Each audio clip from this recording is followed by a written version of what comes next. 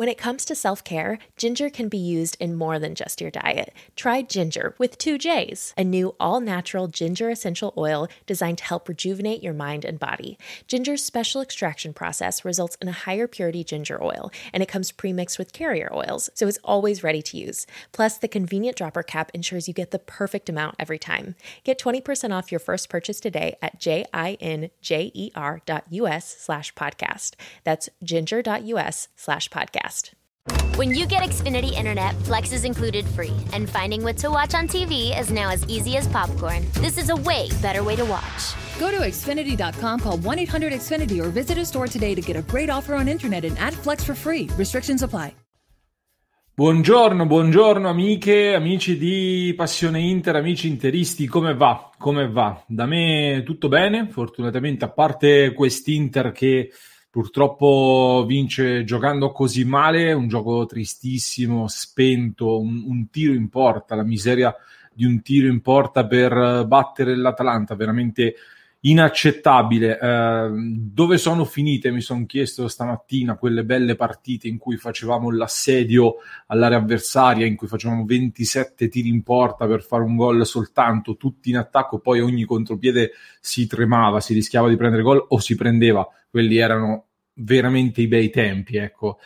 Sicuramente sto scherzando ovviamente, ragazzi, sono ironico, facciamoci una risata, ridiamoci un po' su, perché adesso improvvisamente i quotidiani, i tifosi, tutti i teorici del bel gioco, innamorati dell'arte applicata al calcio, poi però se non vince una partita, tutti pronti col fucile spianato. Comunque, permettetemi un attimo di ringraziare il nostro Edoardo Morri, il nostro sostenitore, che grazie al suo abbonamento ha contribuito alla realizzazione di questa clip. Il sostegno di Edoardo per noi è importante. Vi ricordo che potete sostenere il nostro progetto e potete intervenire in diretta con noi abbonandovi a Passione Inter. Su YouTube c'è il tastino abbonati, se non vedete il tasto abbonati c'è il link in descrizione. Potete trovarci anche su patreon.com/Passione Inter.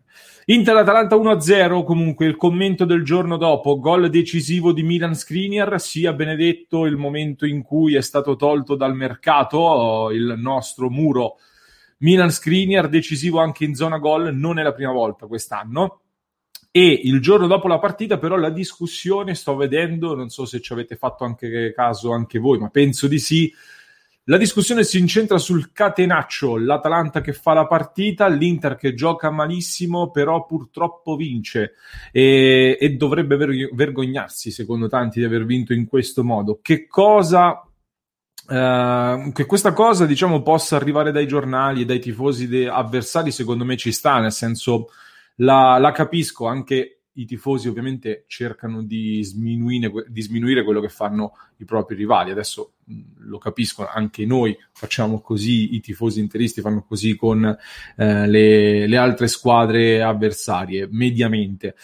Capisco meno quando questo atteggiamento arriva anche da molti tifosi interisti, però, e come detto, e ce ne sono tanti comunque, lo abbiamo detto, ne ho parlato in maniera approfondita anche dopo la partita contro il Parma, nel precedente turno di campionato. Non voglio tornarci adesso perché ne ho già parlato, voglio sottoporvi però alcune considerazioni più a freddo dopo questa partita per ragionare insieme a voi e cercare di capire un po' insieme a voi questo momento e che cosa stiamo vivendo in questa stagione. Innanzitutto, ancora una volta, vorrei ricordare a tutti quanti che ci trovavamo alla terza partita in una settimana, quindi anche dal punto di vista fisico, delle energie anche mentali, secondo me questo incide e soprattutto, come ho ripetuto decine di volte prima della partita, per l'Inter l'Atalanta era ed è, secondo me, anche in questo momento, forse lo è in assoluto, la peggior avversaria da affrontare in gara secca.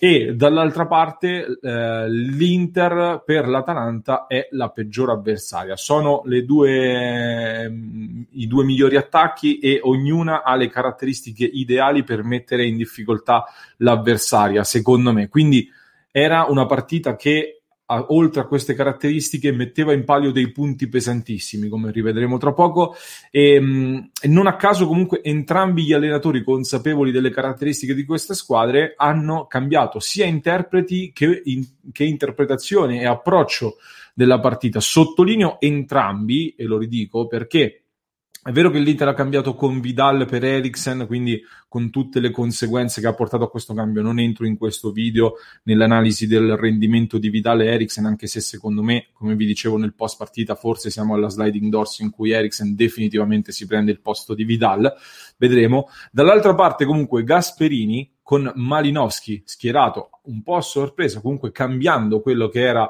l'approccio alle ultime partite, mette Malinowski, un trequartista che poi è più centrocampista in più, al posto di un attaccante puro, un grande attaccante come Luis Muriel che parte dalla panchina, così come Ilicic. Quindi anche l'Atalanta ha cambiato approccio, l'Inter si è abbassata di più rispetto ad altre partite importanti come per esempio con Milan e Lazio, e in questo modo ha cercato di stanare i difensori dell'Atalanta portandoli un po' più fuori, creando così spazio alle loro spalle, e l'Atalanta, per non concedere questo a sua volta, mediamente è stata un po' meno alta del solito, soprattutto nel cercare il recupero del pallone immediato, è stata un po' meno aggressiva, un po' meno alta da questo punto di vista. Di solito lo è di più anche nella ricerca del recupero del pallone immediato, quindi grande rispetto e grande attenzione secondo me da una parte e dall'altra, allenatori che si conoscono e si rispettano ovviamente, partita come vi dicevo con punti pesantissimi in palio, si sentiva secondo me il peso dei punti, lo abbiamo visto anche dal come i giocatori hanno esultato per quanto riguarda l'Inter e come l'hanno risentito i giocatori dell'Atalanta, ed è stata comunque per me, per tutta questa serie di fattori, una partita secondo me godibile, un po' in stile Premier League, commentavamo nel club con i nostri abbonati di Passione Inter.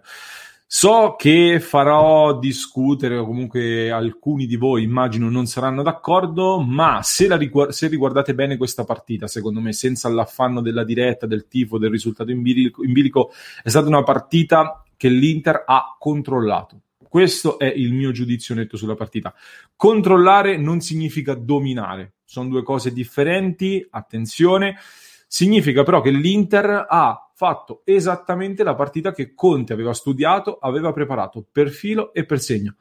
È vero che il tiro in porta è stato uno solo, il gol di Skriniar, come dicevamo, però le occasioni per andare in rete l'Inter le ha comunque create, e come? Proprio in quel modo che vi dicevo prima, cioè ve lo avevo detto anche alla vigilia della partita che sarebbe stata quella la chiave, cercare di portare un po' più fuori i difensori, creare spazio alle loro spalle, alle spalle dei difensori dell'Atalanta, ed arrivare a servire i tanti velocisti dell'Inter, i tanti calciatori che appunto nello spazio sanno punire i propri avversari.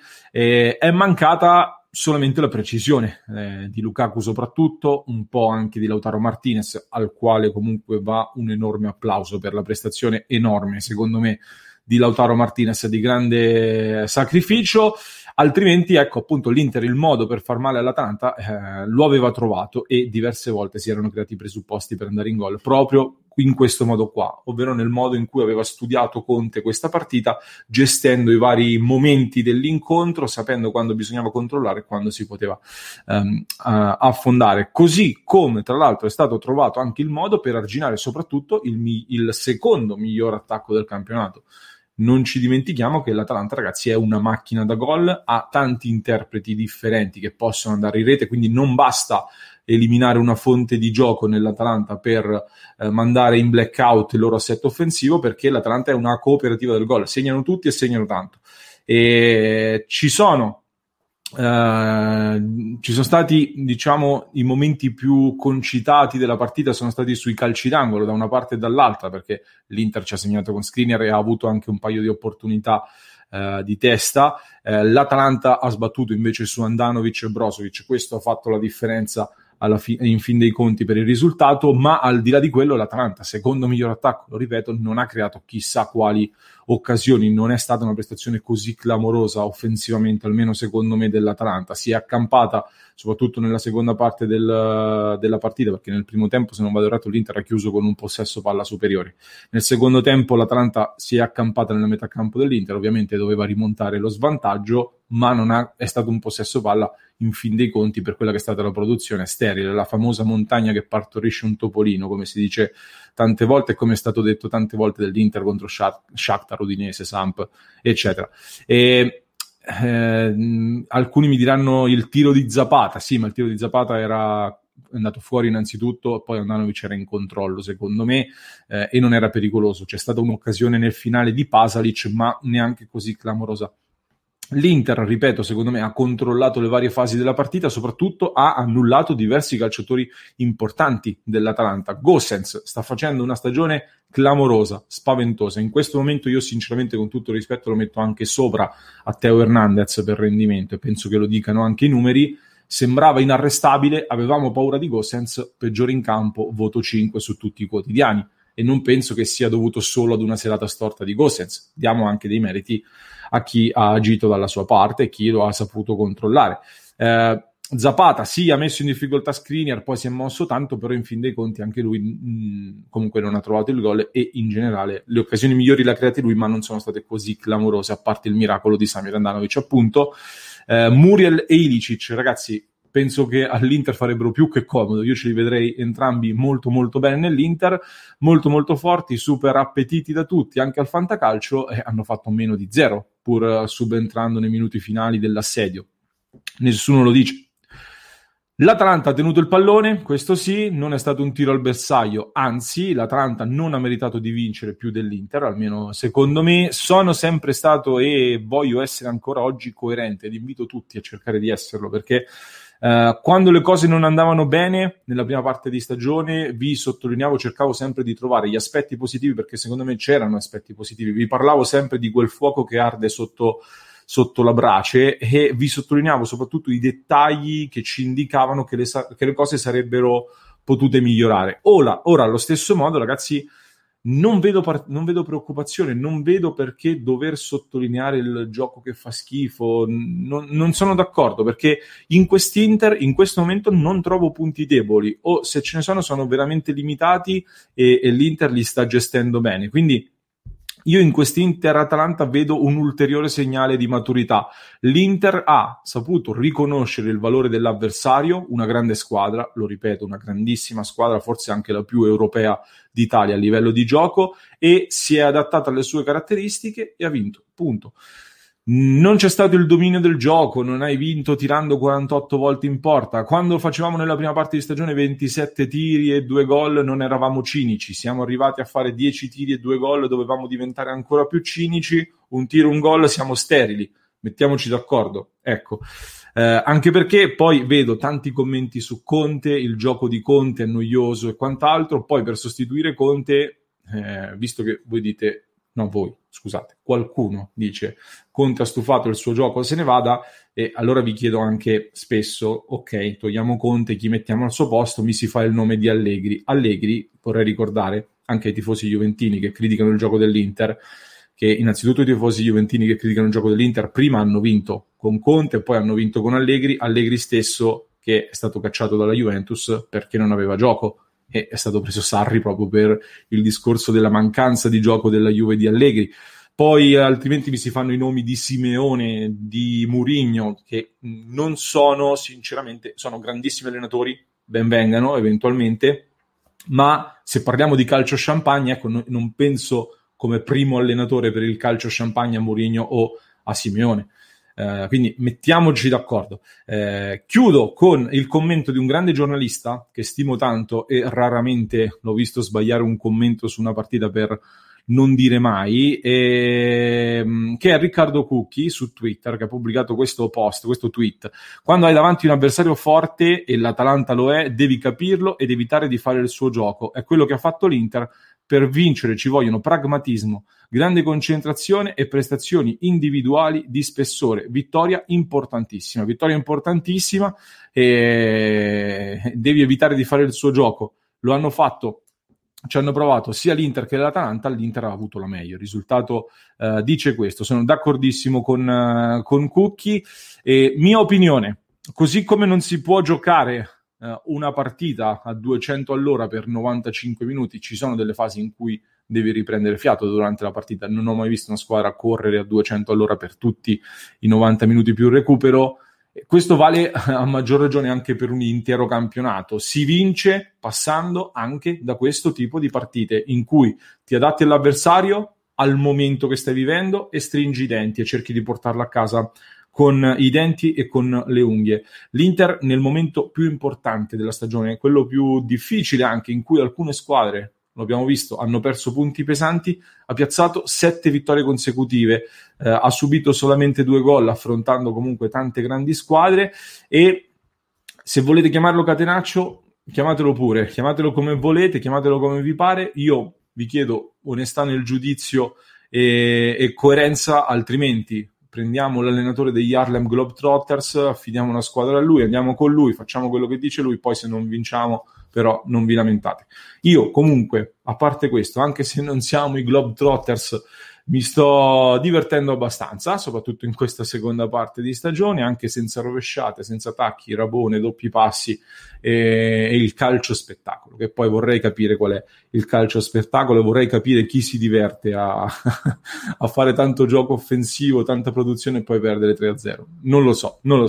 Sbaglio io forse. Vi invito ad iscrivervi al nostro canale YouTube, a seguirci anche sulle piattaforme di podcasting come Spreaker, Spotify, Apple Podcast e Google Podcast. Ringrazio nuovamente Edoardo Morri, il nostro sostenitore, che grazie al suo abbonamento ha permesso la realizzazione di questa clip. Se anche voi volete sostenerci, potete farlo su patreon.com/passioneinter. Se volete intervenire in diretta qui con noi e partecipare alle dirette esclusive di Passione Inter, abbonatevi su YouTube, trovate il tasto abbonati e anche il link in descrizione. When it comes to self-care, ginger can be used in more than just your diet. Try Ginger with 2 J's, a new all-natural ginger essential oil designed to help rejuvenate your mind and body. Ginger's special extraction process results in a higher purity ginger oil, and it comes pre-mixed with carrier oils, so it's always ready to use. Plus, the convenient dropper cap ensures you get the perfect amount every time. Get 20% off your first purchase today at jinjer.us/podcast.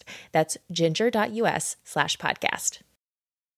Addiction is a disease that impacts all of us. Whether you, your neighbor, friend, or family member is struggling, everyone feels the pain of addiction. Recovery Centers of America wants you to know that addiction treatment works and recovery is possible. Call 1-888-RECOVERY now for help for yourself or a loved one. Recovery Centers of America, Capital Region, and Bracebridge Hall have helped thousands of patients in the D.C., Maryland area start a better, healthier way of life through their evidence-based inpatient and outpatient treatment programs. The caring team of physicians and clinicians at RCA see their patients as so much more than their addiction and are deeply committed to providing expert care with heart. Recovery Centers of America knows that every day in active addiction is a day in isolation, which is why they admit new patients 24/7 year-round. Don't wait. Make the call that can change everything. Call 1-888-RECOVERY now. That's 1-888-RECOVERY. If you're struggling with alcohol or drugs, Recovery Centers of America can help. RCA's local inpatient and outpatient programs are founded on science and delivered with heart from an expert caring team who will inspire and guide you every step of the way. Call 1-888-RECOVERY now to speak with a treatment advisor. At RCA, you'll be in a community that builds connections and fosters support from peers and RCA's team of medical professionals and recovery support specialists. At RCA's state-of-the-art campuses outside of D.C. and on the Eastern Shore of Maryland, they tailor your treatment to you and also offer specialized programs for patients with history of trauma, for patients who have achieved recovery but are experiencing a relapse, for young adults, adults 50 years and older, and for LGBTQ plus patients who wish to seek treatment without worry of stigmas. RCA answers the phone and accepts patients 24/7. And because it's local and in-network with insurance providers, treatment is affordable and accessible. Don't wait. Call 1-888-RECOVERY today. Addiction is a disease that impacts all of us. Whether you, your neighbor, friend, or family member is struggling, everyone feels the pain of addiction. Recovery Centers of America wants you to know that addiction treatment works and recovery is possible. Call 1-888-RECOVERY now for help for yourself or a loved one. Recovery Centers of America, Capital Region, and Bracebridge Hall have helped thousands of patients in the D.C., Maryland area start a better, healthier way of life through their evidence-based inpatient and outpatient treatment programs. The caring team of physicians and clinicians at RCA see their patients as so much more than their addiction and are deeply committed to providing expert care with heart. Recovery Centers of America knows that every day in active addiction is a day in isolation, which is why they admit new patients 24/7 year-round. Don't wait. Make the call that can change everything. Call 1-888-RECOVERY now. That's 1-888-RECOVERY. If you're struggling with alcohol or drugs, Recovery Centers of America can help. RCA's local inpatient and outpatient programs are founded on science and delivered with heart from an expert caring team who will inspire and guide you every step of the way. Call 1-888-RECOVERY now to speak with a treatment advisor. At RCA, you'll be in a community that builds connections and fosters support from peers and RCA's team of medical professionals and recovery support specialists. At RCA's state-of-the-art campuses outside of D.C. and on the eastern shore of Maryland, they tailor your treatment to you and also offer specialized programs for patients with history of trauma, for patients who have achieved recovery but are experiencing a relapse, for young adults, adults 50 years and older, and for LGBTQ plus patients who wish to seek treatment without worry of stigmas. RCA answers the phone and accepts patients 24/7. And because it's local and in-network with insurance providers, treatment is affordable and accessible. Don't wait. Call 1-888-RECOVERY today.